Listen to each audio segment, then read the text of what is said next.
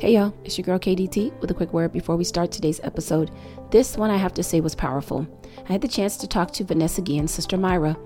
Vanessa is the beautiful soldier who went missing from Fort Hood, Texas, and had it not been for the courageousness of her family, her disappearance may have gone unsolved. Tragically, on June 30th of last year, her remains were found, buried, dismembered at the hands of a fellow soldier who later committed suicide. You may hear a little bit of background noise in part of this interview, but trust me, you will be able to hear everything that Myra has to say as she talks about the foundation that her family has started in Vanessa's honor and how she deals with this tragedy and this horrible one-year anniversary that happens to also coincide with her birthday. Hello, and welcome to In My Shoes. It's a podcast for women of color where we talk about the issues we face every day. And I am your host, Karen Davis Thompson, and I am so delighted to have this guest with me. I'm honored that she took the time to speak to me today. I'm going to be talking to one of Vanessa Guillen's sisters. Her name is Myra. And if you haven't been following it, Vanessa was a strong, beautiful young woman who was serving her country, who went missing at Fort Hood. The Army didn't seem to be able to get its act together. Her family took charge to try to find out what happened to her. And I'm just going to let her sister tell the story of what happened to Vanessa and what her family had to endure. So hello, Myra. How are you today? Hi, I'm doing okay. And yourself? I'm great. Thank you so much for taking the time to speak to me today. I just want to start by asking you a little bit about your sister. So Vanessa was 20 years old, right, when she went missing? Correct. And how old was she when she joined the Army? I believe graduated high school, 18 at the time. 18 when she joined. And I know from what I read and what I saw in the documentary I watched, your mom said that that was something she always wanted to do, was to serve her country. Is that correct? Correct. Did she ever say why that was important to her? You know, it never really had like a strong reasoning as to why. She never really had like that one statement as to why. It was just something that she always felt passionate for. She was always a really active person in general. Like she wouldn't just like to sit around and like not do anything. She was always either playing sports or some type of school activity. And you know, the military, it's, you can't just sit around. It's like, you know, you're always doing PT, you're always, you know, up and going. And I felt like she felt that was for her. Ever since a young age, she was never really like a girly girl. We could say that she was always like more in the tomboy, like action movies, like all of that, you know? Right. And I think I read some of that. She loves sports, all of that, right? She's very, very active, very always in the weight room, that sort of thing, right? Oh yeah, she loved doing weights. Yeah. So she joins the Army and she is stationed at Fort Hood, which I understand was about maybe 3 hours from you all in Texas, right? Yes, that was Central Texas. We live a little bit more down south in Houston. Okay. So it was about a 3 hour, 20 minutes. And so she would come home frequently, most weekends, from what I understand. And so tell me a little bit about what happened the last day that you saw your sister and she was headed back to Fort Hood. Right. So the last day, we did spend the day together. Down in the afternoon, she went to her boyfriend's house. They spent some time together, and I had something to do, so I got home a little late, and I wanted to see her before I left. And I actually told her I was very tired. I think I was from work, because at the time I used to work weekends. And I texted her, I was like, hey, did you eat already? If not, so we can go eat, or otherwise, if you can stop by and bring me food. She was like, no, yeah, we already ate, but sure, I'll buy you something. What do you want? And I was like, anything that's close by. And then at that point, Whataburger was the closest thing to our house. So she went over, I showered, and then I actually rushed out the shower when I heard the text that she was already there. And I texted her, okay, well, I'll be right out. Let me change and stuff. And she was like, oh, well, I have to go already. It's late. And I was like, no, go, give me a few minutes. I was like, I'll be right out. So I literally rushed to the point where I was still in my towel and got out the restroom and seen that she already had her stuff in hand. And for some reason, I don't know, I felt like I had the need to tell her bye. And it's not very usual, but it's like, we don't really say bye because we know we're going to see each other again, or at least that's what we hope. And at that point in time, I don't know why it was the urge to like give her a hug and tell her to drive safe and to text me as soon as she arrived. But from what I knew, she was actually going to stay over and wake up super early to head out in the morning rather than driving at night. So she brought me my food, and I got to say bye, and that was it. You said your goodbyes, and she, I think maybe it said she spent the night at her boyfriend's, got up really early the next day. So when did you know, she's back on base now. Did you hear from her to say, hey, I made it? And when did you know something wasn't right? Well, since she headed out so early, she didn't really text me to not wake me up because she knew I had worked the previous day. Well, no, let me take that back. That this actually happened not on Monday. It was on the 22nd.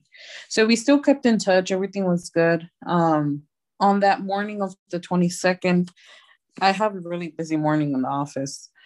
So I'm not even on my phone, and I'm not supposed to be on my phone. So I didn't get to text her good morning. We had talked the previous day, so it was like kind of my turn to reply, and I didn't get a chance to do it. And when I was about to text her, Juan reaches out to me, and he asked me, hey, have you been in touch with Vanessa? And I'm like, no, not this morning. I've been very busy, but I'm going to text her just now. And he's like, okay, because we talked. She told me they called her into work, and we're supposed to talk again during lunchtime, and it's about that time, and there's no reply. And I was like, okay, well, let me reach out real quick. I'll give her a call. And our law, like in between us, is that we don't really call unless it's an emergency. So we normally text, get back at each other through text. Now, if it's a call, it's something that, it's a little bit more important, or we need the answer like right there and then. So whether she called or I called, it was like, no matter what, you have to answer. That was like our thing. So I give her a call, and it goes straight to voicemail. And I'm like wondering if she is at work and she's in the arms room, there's no service down there. Because it's happened in previous occasions when I've needed to contact her, and I called her. In the arms room, there's no service. When she came up, she would call me back and tell me, oh, like, I'm working, I'll give you a call back as soon as I'm done. So I was a bit worried. I told them there's no answer, and let me text her, because even then, if there's no service for the phone calls, most of the time the text would go through, even if it would delay a bit. So I texted her, and your iPhone, it's supposed to say delivered to know if they received the message or not. So it wouldn't be delivered. I tried again. There was nothing. I tried calling throughout the day, nothing. That's when I started getting worried. At about 3 o'clock, I'm like, there's no way she's working all these hours without giving us notice. And that's when I start questioning myself. Is everything really okay? I started wondering, did they give her overtime? I mean, COVID and everything. Last thing I knew, there wasn't that many hours of work. And so I text her best friend. There's nothing. Her best friend is able to give me context, though, from the base, because she knew Vanessa's friends at the time. And that's when about 7:30, I get out from work. I try to figure a way in telling my parents that we haven't really heard from Vanessa all day today, but I didn't want to scare them either. So eventually I had to tell them, hey, this is going on. We haven't had contact with her. I don't know if you guys have noticed. And that's when the mom's like, yeah, I texted her and she hasn't replied. And she's actually very worried. I feel like as a parent, they felt something that we didn't, even though that day I felt super anxious. I'm able to contact the base, and that's when I first find out that she had left all her stuff behind. As of they told me 12 p.m. lunchtime that she had left all her stuff behind, meaning her keys, her ID card, I believe her wallet as well. And that she was supposed to go take a document over but never made it back.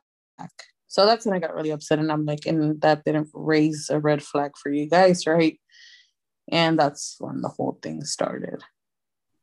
And what was their reasoning for not thinking, gosh, that's weird? Nobody's seen her until, and it's been hours. What was their explanation for that? Right. They really didn't have an explanation. At that time, I was dealing with the staff sergeant. Staff sergeant would be in charge of keeping attendance or keeping track of their soldiers. So from all I knew, I was like, when are they supposed to report back, or what time frame, after what time frame do you ask yourself, where is such and such? And they weren't able to give me answers. The only answer he told me, if she doesn't check in by 10 p.m., then that's whenever they would start taking action. So that's when I questioned myself. I'm like, it's been over 6 hours. How does that not alarm you guys? Like, I was really upset. It's like at the moment they weren't thinking about it, or they just didn't care, from what I could see. So you and Juan, that was her boyfriend, right? Yes. Decide that you're going to go down there and start looking around for yourself. What did you all decide to do next, once it seemed like the Army didn't seem to think that this was an alarming thing, that they had not been able to locate her in hours? Right. So that same night, I decided, yeah, these things are never going to be able to get done over the phone. So I was like, I'm heading down. Whoever wants to come with me can come with me. Otherwise, I'll go by myself. I was like, I need to figure out what's going on and whether she's okay or not, because this is not her. I'm like, she would already have called me from another phone number if she was in some sort of trouble, or if she would have broken her phone, etc. Anything, she would have contacted me way beforehand. And hearing the scenario that the Army was giving me, it didn't sound good at all. So I headed down there.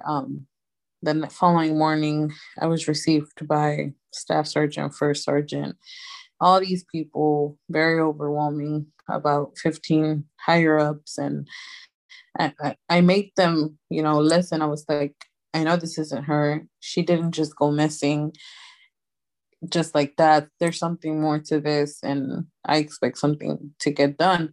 And I guess they felt the pressure of me going into the base and not necessarily just calling over the phone. And that's when they were like, I guess they were like, yeah, she's here. Something has to get done before things get worse. So they started initially searching right there and then, through every barrack room. And that's when I'm like, wait a minute, who was the last person to see her? I was like, that's where you're supposed to start. What was the last place that somebody claimed to see her? And there was no answers. So did they just, every time I hear this story, think about, I can't imagine. So is it their go-to that if a person goes missing, if a service member is missing, that they're just AWOL? Like, there's no protocol Correct. that says there's a problem here. They're just AWOL. Correct. And then, so what that means, that they don't typically look for the person. They just, according to them, they'll just try to reach out via phone.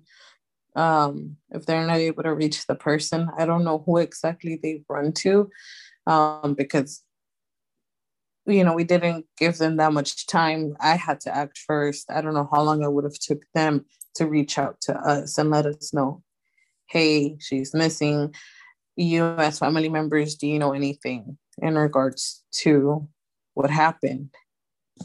So I honestly don't know what steps they take, or if they take any steps when someone goes missing. And why did you decide it was important to actually physically go down there and really look somebody in the eye and say, hey, I need some answers about what's going on with my sister? Well, it's not something that just a normal thing. I mean, I believe every person, every older or even younger sibling knows their sibling. And for me, it wasn't like her to just leave her stuff behind and not give a sign of where she is, or if something happened. And from previous occasions and previous messages that me and her had already talked about, it did scare me to think that something happened to her. And therefore, I took initiative and I wasn't going to let any more time pass. And I felt like, again, things over the phone never get done. So I decided to go in person and try to figure out, or at least see for myself, like the environment or what was going on, just get a sense of feeling, because I myself had never gone inside that base. That was the very first time. Did you ever get the feeling? I know a lot of times I think when a person goes missing and a loved one says this isn't like her, I think sometimes that's kind of dismissed because, oh, everybody says that, right? Did you kind of Mhm. get that feeling that it was almost like, um, we were making too big a deal of it? Or once you arrive there in person and now it's not, oh, I'm sorry, we're over the phone, and now you're in person, it seems to carry more weight. Because sometimes I don't know if you feel that way, but I feel like when a family member says this isn't like him or her, people feel like, oh, everybody says that. Yeah, I hear it all the time, in previous missing person cases. Um, it's something that's said. And I mean, again, I feel like everyone knows everyone. And if you're close enough to that person to speak on that, I feel like you should be believed. One, because especially, if it's a sibling, um, it's very important. And we don't know the seriousness of the case or why the person's missing until, eventually time passes and we see the outcome. But I feel like it's important to take like action.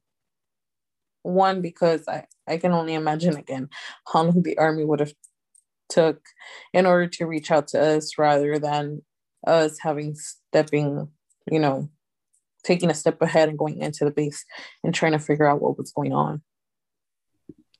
How long did it take you all before you felt like, we're going to have to go outside of the army and solicit some help, whether it was legal representation, reaching out to your congressperson? How long did it take, and what happened that let you know that they were either not capable or not willing to take this as seriously as they needed to? Well, at the beginning, I was there as soon as I had to deal with military police. That experience was just horrible. I feel like if I was talking to somebody in fifth grade that didn't even know what questions to ask me, nor what step to take in a missing persons case. We started off on the wrong foot. And secondly, then dealing with CID on the third day, um, very incompetent. It's like they state themselves as federal agents, yet I didn't get any of that. Um, what could they do? Take my phone? I could read my own messages to them if that's what they wanted to. There wasn't really anything done. And as soon as my mother realized that, I realized that, the whole family, I started questioning myself. I was like, what can we do in order to move this? Because, the army, they have their own jurisdiction. And from all I knew, I still tried reaching out to outside Killeen Police Department or even Bell County Sheriff's Department, and they would all tell me, as soon as I told them what was going on, they would all tell me, "We're sorry, but you have to report that to the army. We can't do anything about it." And I would just feel so frustrated because dealing with military police and CID, you get nowhere. Um, it was so frustrating, like trying to find help, that we realized we need to take another step. Something can be done.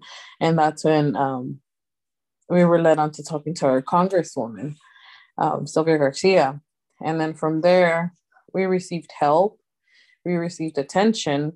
And once they knew Congress was involved, then we got to speak to the 3rd Cavalry colonel, when no other higher up had reached out to us.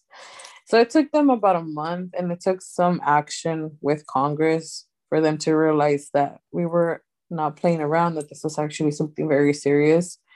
And, the media got involved. That played a big role.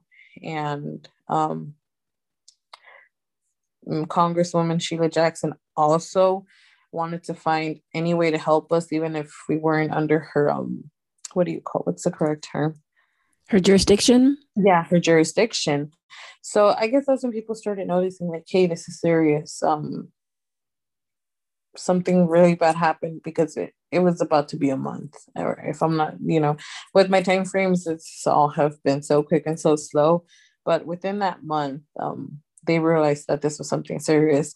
And that's when Eflin, I forgot what his position was, but he was in charge of Fort Hood at the time.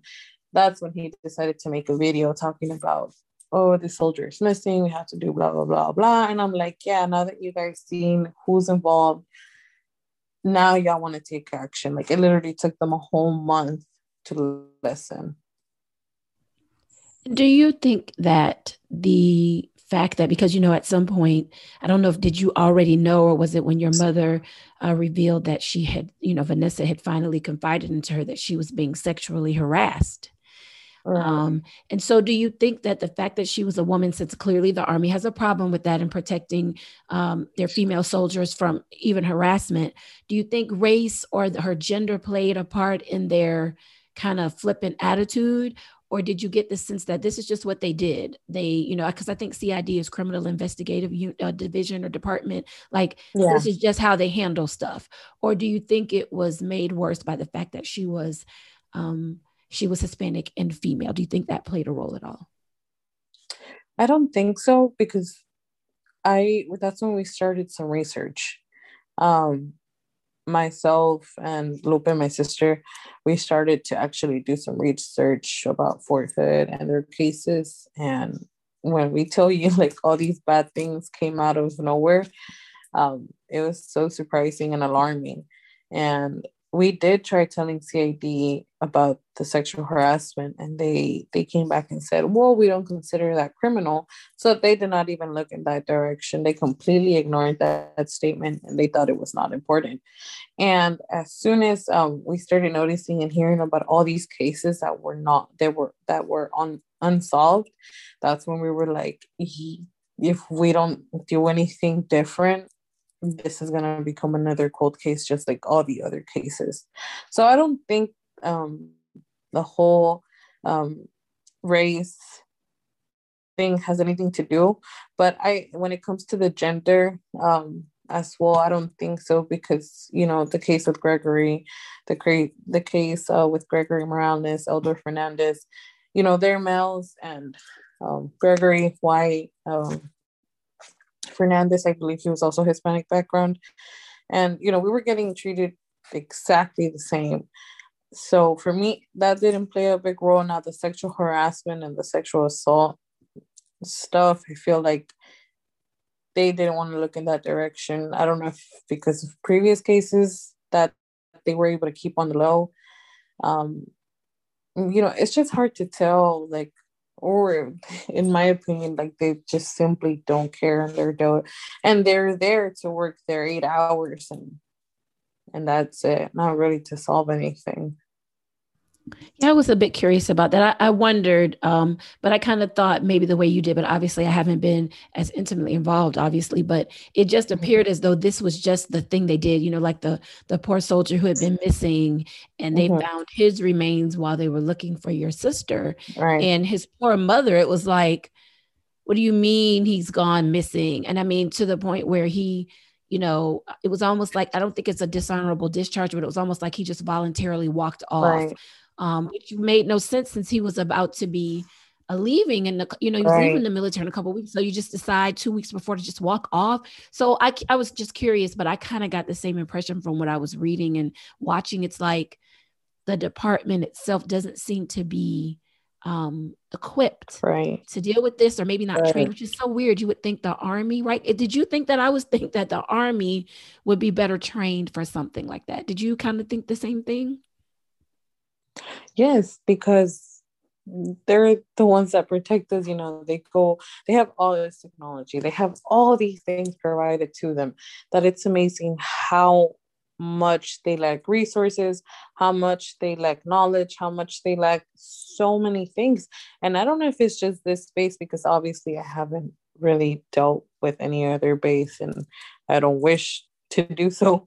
But it's just amazing how so much came out of the investigation towards where CID only had 1 or 2 licenses out of 7 that they needed, or where they didn't have such resources that they needed the help from EquiSearch in order to do all these searches in the water, from the sky with the drones and stuff. I'm like, are you sure you're talking about the army? Like, it's amazing how they don't have all those things yet.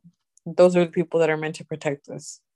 I don't know how that correlates, or I don't understand like how it works, honestly.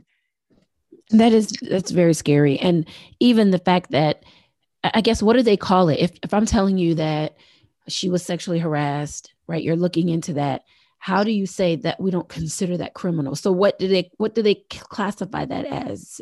It's I don't know, just bad behavior. I mean, how do you not consider harassment, assault criminal? I just don't know how you tell a family that.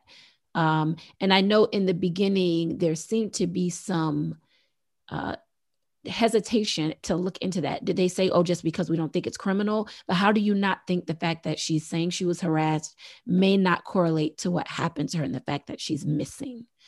Did they ever explain why they didn't think those two things could possibly be linked, or that they needed to maybe look into it further and not just say, oh, well, that we don't think that's criminal?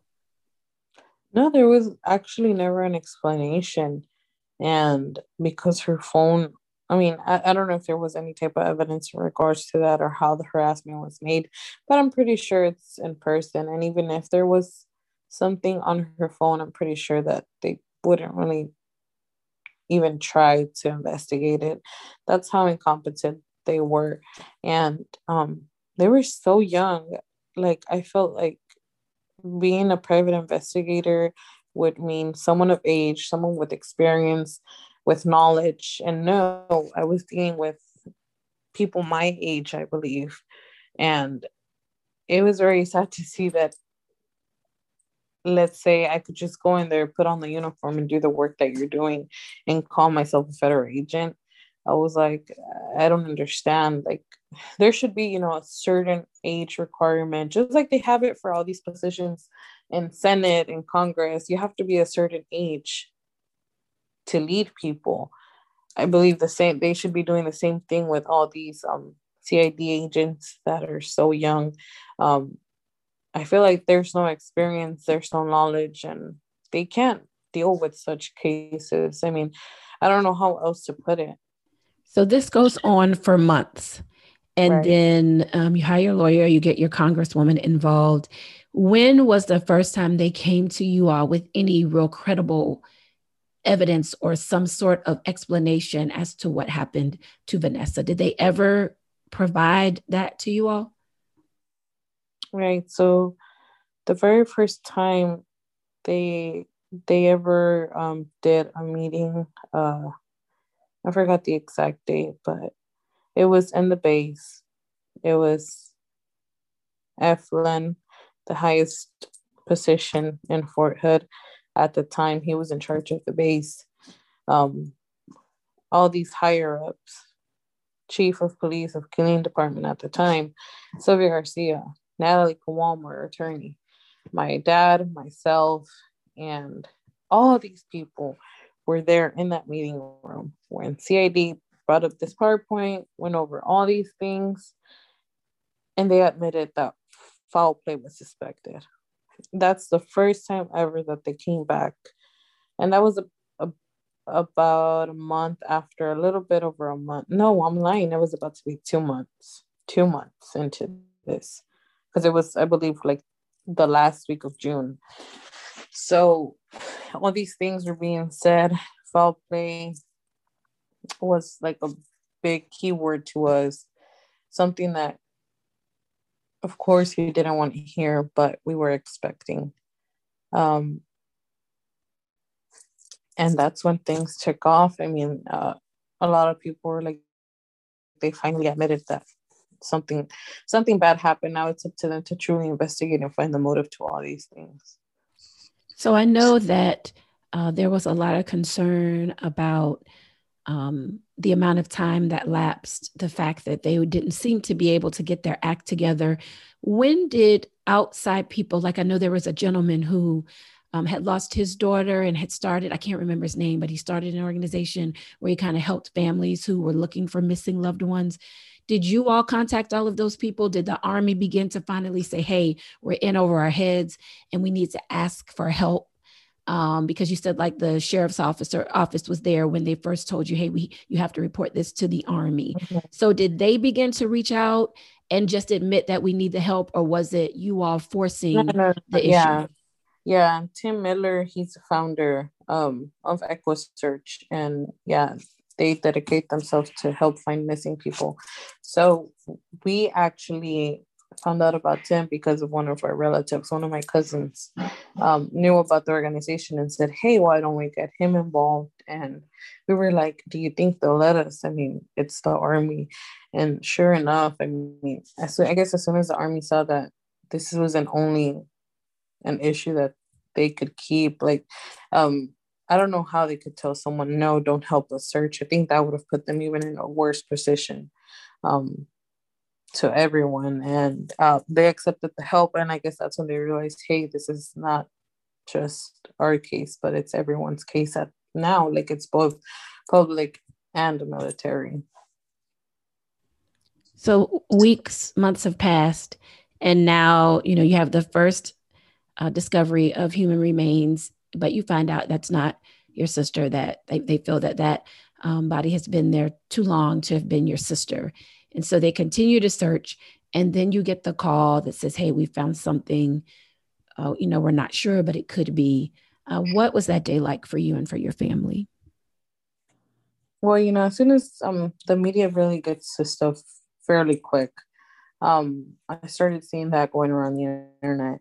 And of course, there's this suspense that we don't really know what's going on.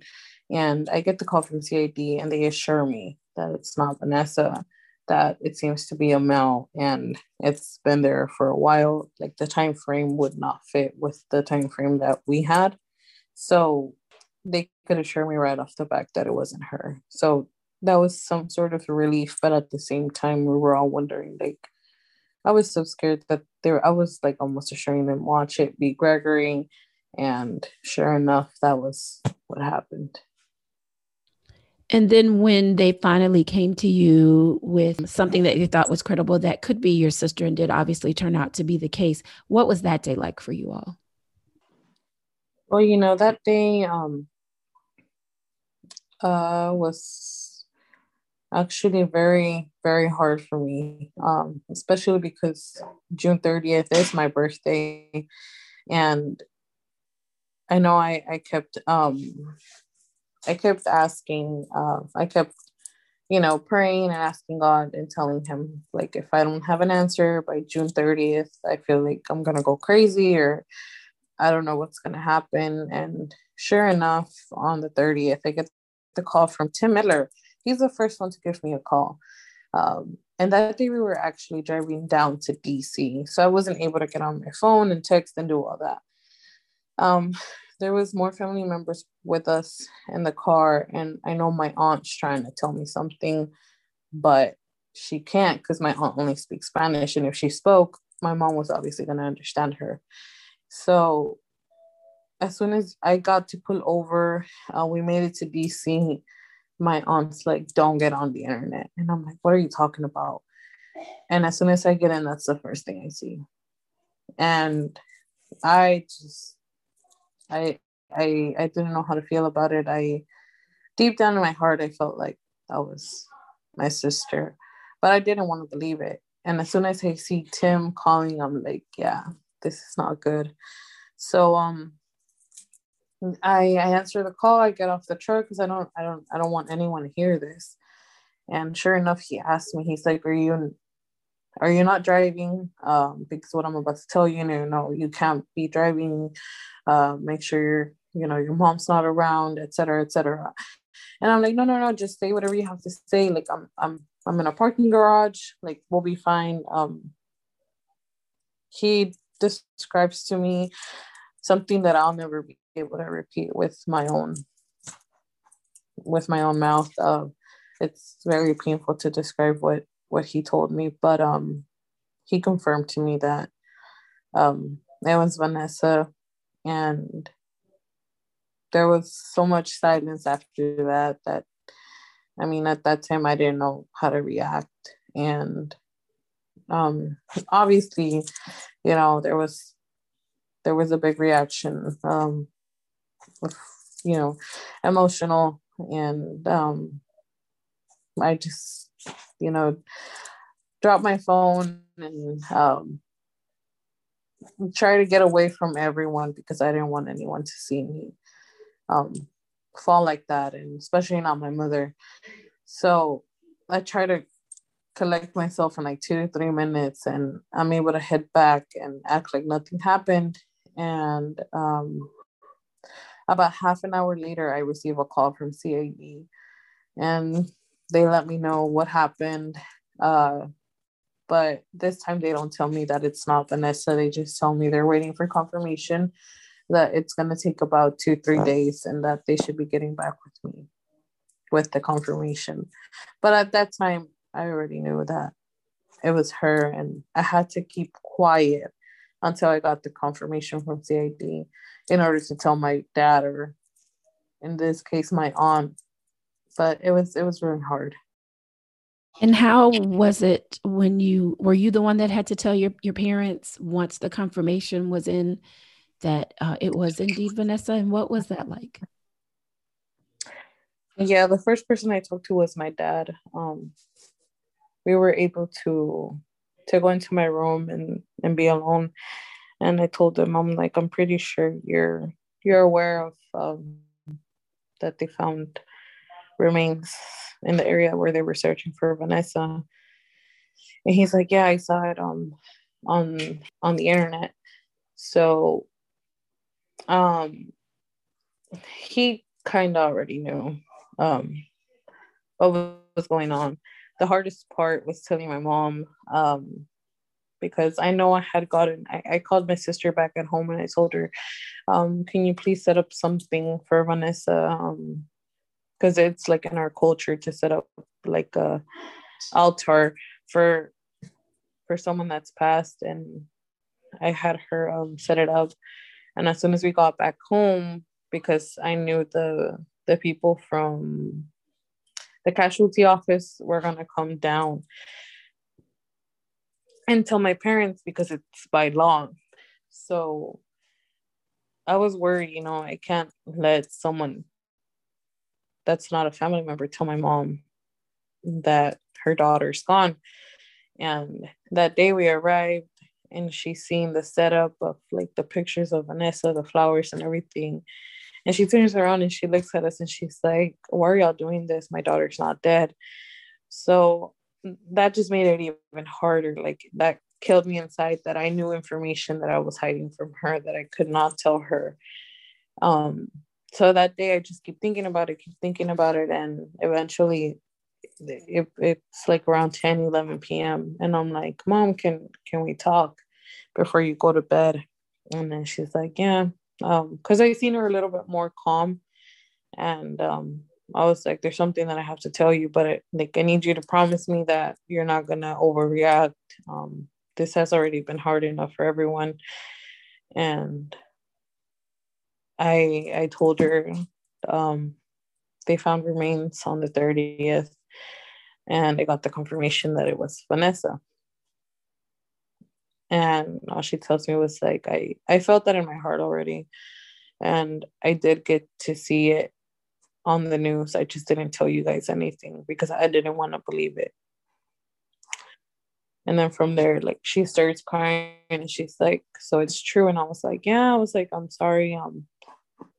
I couldn't let anyone else tell you this.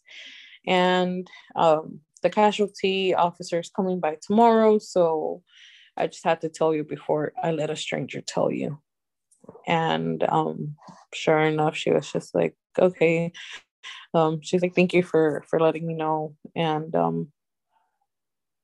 go to bed. It's late already, and we'll talk tomorrow. Like she kept the conversation really short, and I guess it was really hard on her. I can only imagine how difficult it has to be to have that information and you can't share it because you're waiting on confirmation for something that you already know to be true. And so after that day, had they already named her killer? Had they already named him? Is it Aaron David Robinson? Had he already been named a suspect or a person of interest at that point? Oh my. If I tell you, it's crazy. The night after that, we were still in DC, right? So I think this was the first, or whenever they issued the bolo for him. I get a call. No, yeah, it was right after, because I was exhausted. I drove about 19 hours to get to DC, and um, I was asleep. And all of a sudden, the hotel phones start ringing, and then I don't hear it. So then my dad comes to my door and he starts knocking, and he's like, "They're calling you," and I'm like, "It's keep in mind it's like 3 in the morning, 3, 4 in the morning. I don't know. It's super late." And I'm like, who the hell is calling at this time? Like, do people not have respect? Because I was like, what I needed to know, I already know, you know? So I was like, in my head, I was wondering, I was like, what's going on? So sure enough, I answer the phone, it's CID. And really quick, I even forgot what agent it was. Oh, we have one suspect. We have two suspects. One's alive and one's dead. And I'm like, wait a minute. I was like, what are you trying to, like, what are you telling me? And she's like, we have two suspects, one alive and one's dead. And I'm like, what the hell is wrong with these people? I'm like, do you think you can just wake someone up like that and give them that news? Like, one's alive, one's dead. Like, it was crazy. Like, the way that she explained it on like a minute, she was like, oh, Aaron David Robinson, he shot himself, suicide, blah, blah, blah, blah. And then we have Cecily Aguilar, she's been detained, and all these things. And I'm like, who are these people? When did this happen? Why didn't you guys tell us at the very beginning when you suspected of these individuals? It was just so bad. Wait, so you're telling me that you guys didn't know until after he was dead that he was a Yes. suspect in her murder? Yes. That's nuts. Well, did they explain how? Because you know what I watched on the 2020 special, they had him like detained, and somehow he Mhm. gets away, and all of that. Did they explain any of that, or it was just, hey? I mean, you're just supposed to be grateful that they got two suspects, and one of them is dead, and this is the first you're hearing of it. Did they give you any more explanation at any point?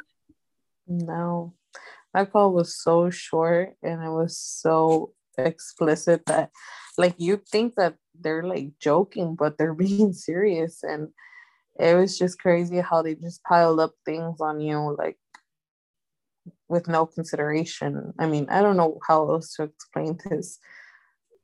It really leaves you speechless. Like I didn't get that from watching all of the reports that the first time you guys are hearing anything about this person is after he's killed himself, which means obviously no chance to get any answers for what happened to Vanessa because Right. he's dead now. Mhm.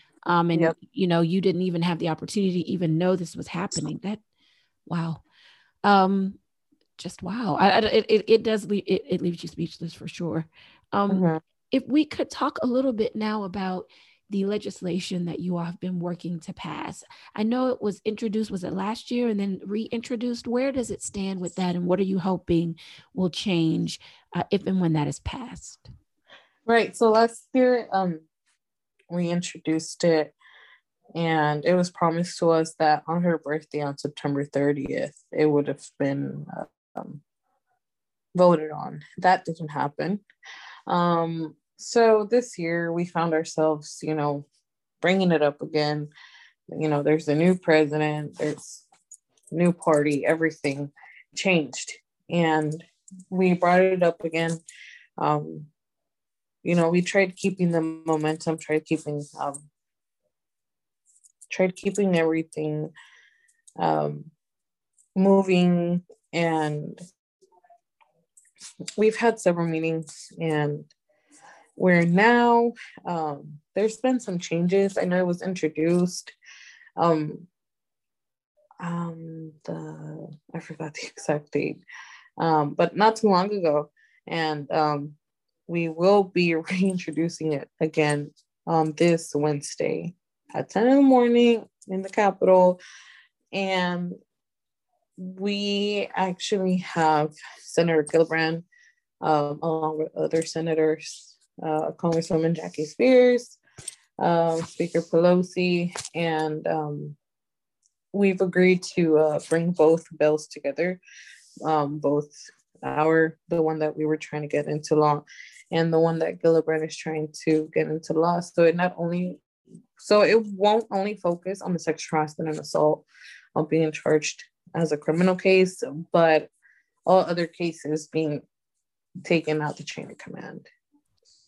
And I watched the piece again on 2020, and they talked a lot about all of the changes that they've made and how they're never going to forget her because they've named a gate after her. And how do you all feel about that and about Fort Hood at this point? And do you feel like they've made any real change or progress since what happened to your sister? And do you think that the naming of the gate is just, we're just going to name this gate and hope this is appeases people, or for them to think that we've really changed? Or do you really think they have to? No, they're such big hypocrites, because I hear some things from soldiers. They're only trying to make this better for themselves and their best interest for the public. Personally, for me, the gate, it'll be there for a while, and it'll remind all those new incoming soldiers, because obviously there's going to be more enlistments, and they'll question themselves, like, who is Vanessa Guillen? And once they pick up the story, I'm pretty sure that it'll stick with them and hopefully keep them from doing such things and serve honorably. But I feel like more or less it was just to tell the public, hey, we're honoring her, don't hate us too much, etc. But I mean, at the end of the day, it's bad. I mean, I hear certain soldiers telling me, like, my command doesn't care. Even if we try to talk about the issue, it's things like, oh, get over it, it's been a year already. Like, yeah, it's so easy for you since it didn't happen to your family. Or I don't know if that's just the culture in the military. I mean, it's hard to tell. I don't even know how to explain it, but I've seen the other changes. I'm actually glad that soldiers' parents got to meet the command and know who's in charge of their kids, know who's in charge of leading them on. I mean, I feel like it's very important, because me, at the time I was lost. I knew nothing about who was in charge of my sister. And it gives me some peace to know that there is changes happening, and it's for the better. Unfortunately, it's too late for us, but I'm up for it if it can help those innocent guys and girls that are, currently serving and protecting us. Is there a way for people to support the passing of this bill? Like, can they call their congressman and say, hey, this is important, you should listen? Is there a way that people can get involved to help you all get the bill pushed through? Yes. There's actually, it would be really nice of people to take 5 minutes out their day, give a call to their office, and just tell them, hey, we believe that the story of Vanessa Guillen, it's important, and you should support the bill. And the same thing, just ask for support. That's all. Keeping the story alive and in social media. That would be really good. Thank you so much. We'll be definitely make sure that we encourage people to do that, definitely even in the show notes. Just a couple more questions as I wrap it up. I know it has to be hard coming up. I guess it's been a year. What is it, April, that they said that she was killed in June 30th. It's got to be a tough birthday for you, and it'll be the year since her remains were found. But I know you all have started the Vanessa Guillen Foundation. Is that correct? What does that organization do? Right. So we did announce it, and our goal is to help set up some type of organization where we're able to help military members, whether it's speaking out or if they need any type of advice, for us to be there. But at the moment, it's a little complicated with the whole legislation thing. It keeps us really busy. So I feel like as soon as the bill gets passed, we're going to have a little bit more time to focus, and I'll have a little bit more time to plan out and see how it is that we can help them, and try to make the best out of it. And finally, what are a few things that you want people to know about Vanessa? Well, she was a very sweet, loving person. She would be the type to give up what she had to help others. She was a really fit person. She was always trying to get me to be fit, and I'm like, yeah, it's never gonna work out. She was just, anyone that met her, she would make people smile somehow. And even though she was a little serious and shy, once you got to know her, like, it would bring out the best in her. And I don't know, there's only a few people that are like that now in this world. That, it's hard to think that out of all the persons, it had to be her. But we're gonna try to make her legacy live on for a long time.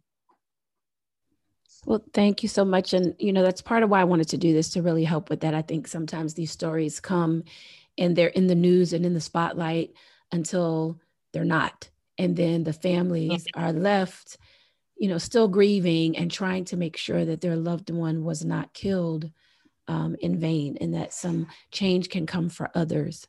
And right. You all are certainly doing that. And I so appreciate it. And again, thank you for taking this time to talk to me today. That is all the time we have. If you want to hear us talk about anything on In My Shoes, hit me up at kdt@inmyshoestoday.com. That's all the time we have for now. And until we get a chance to speak again, be blessed.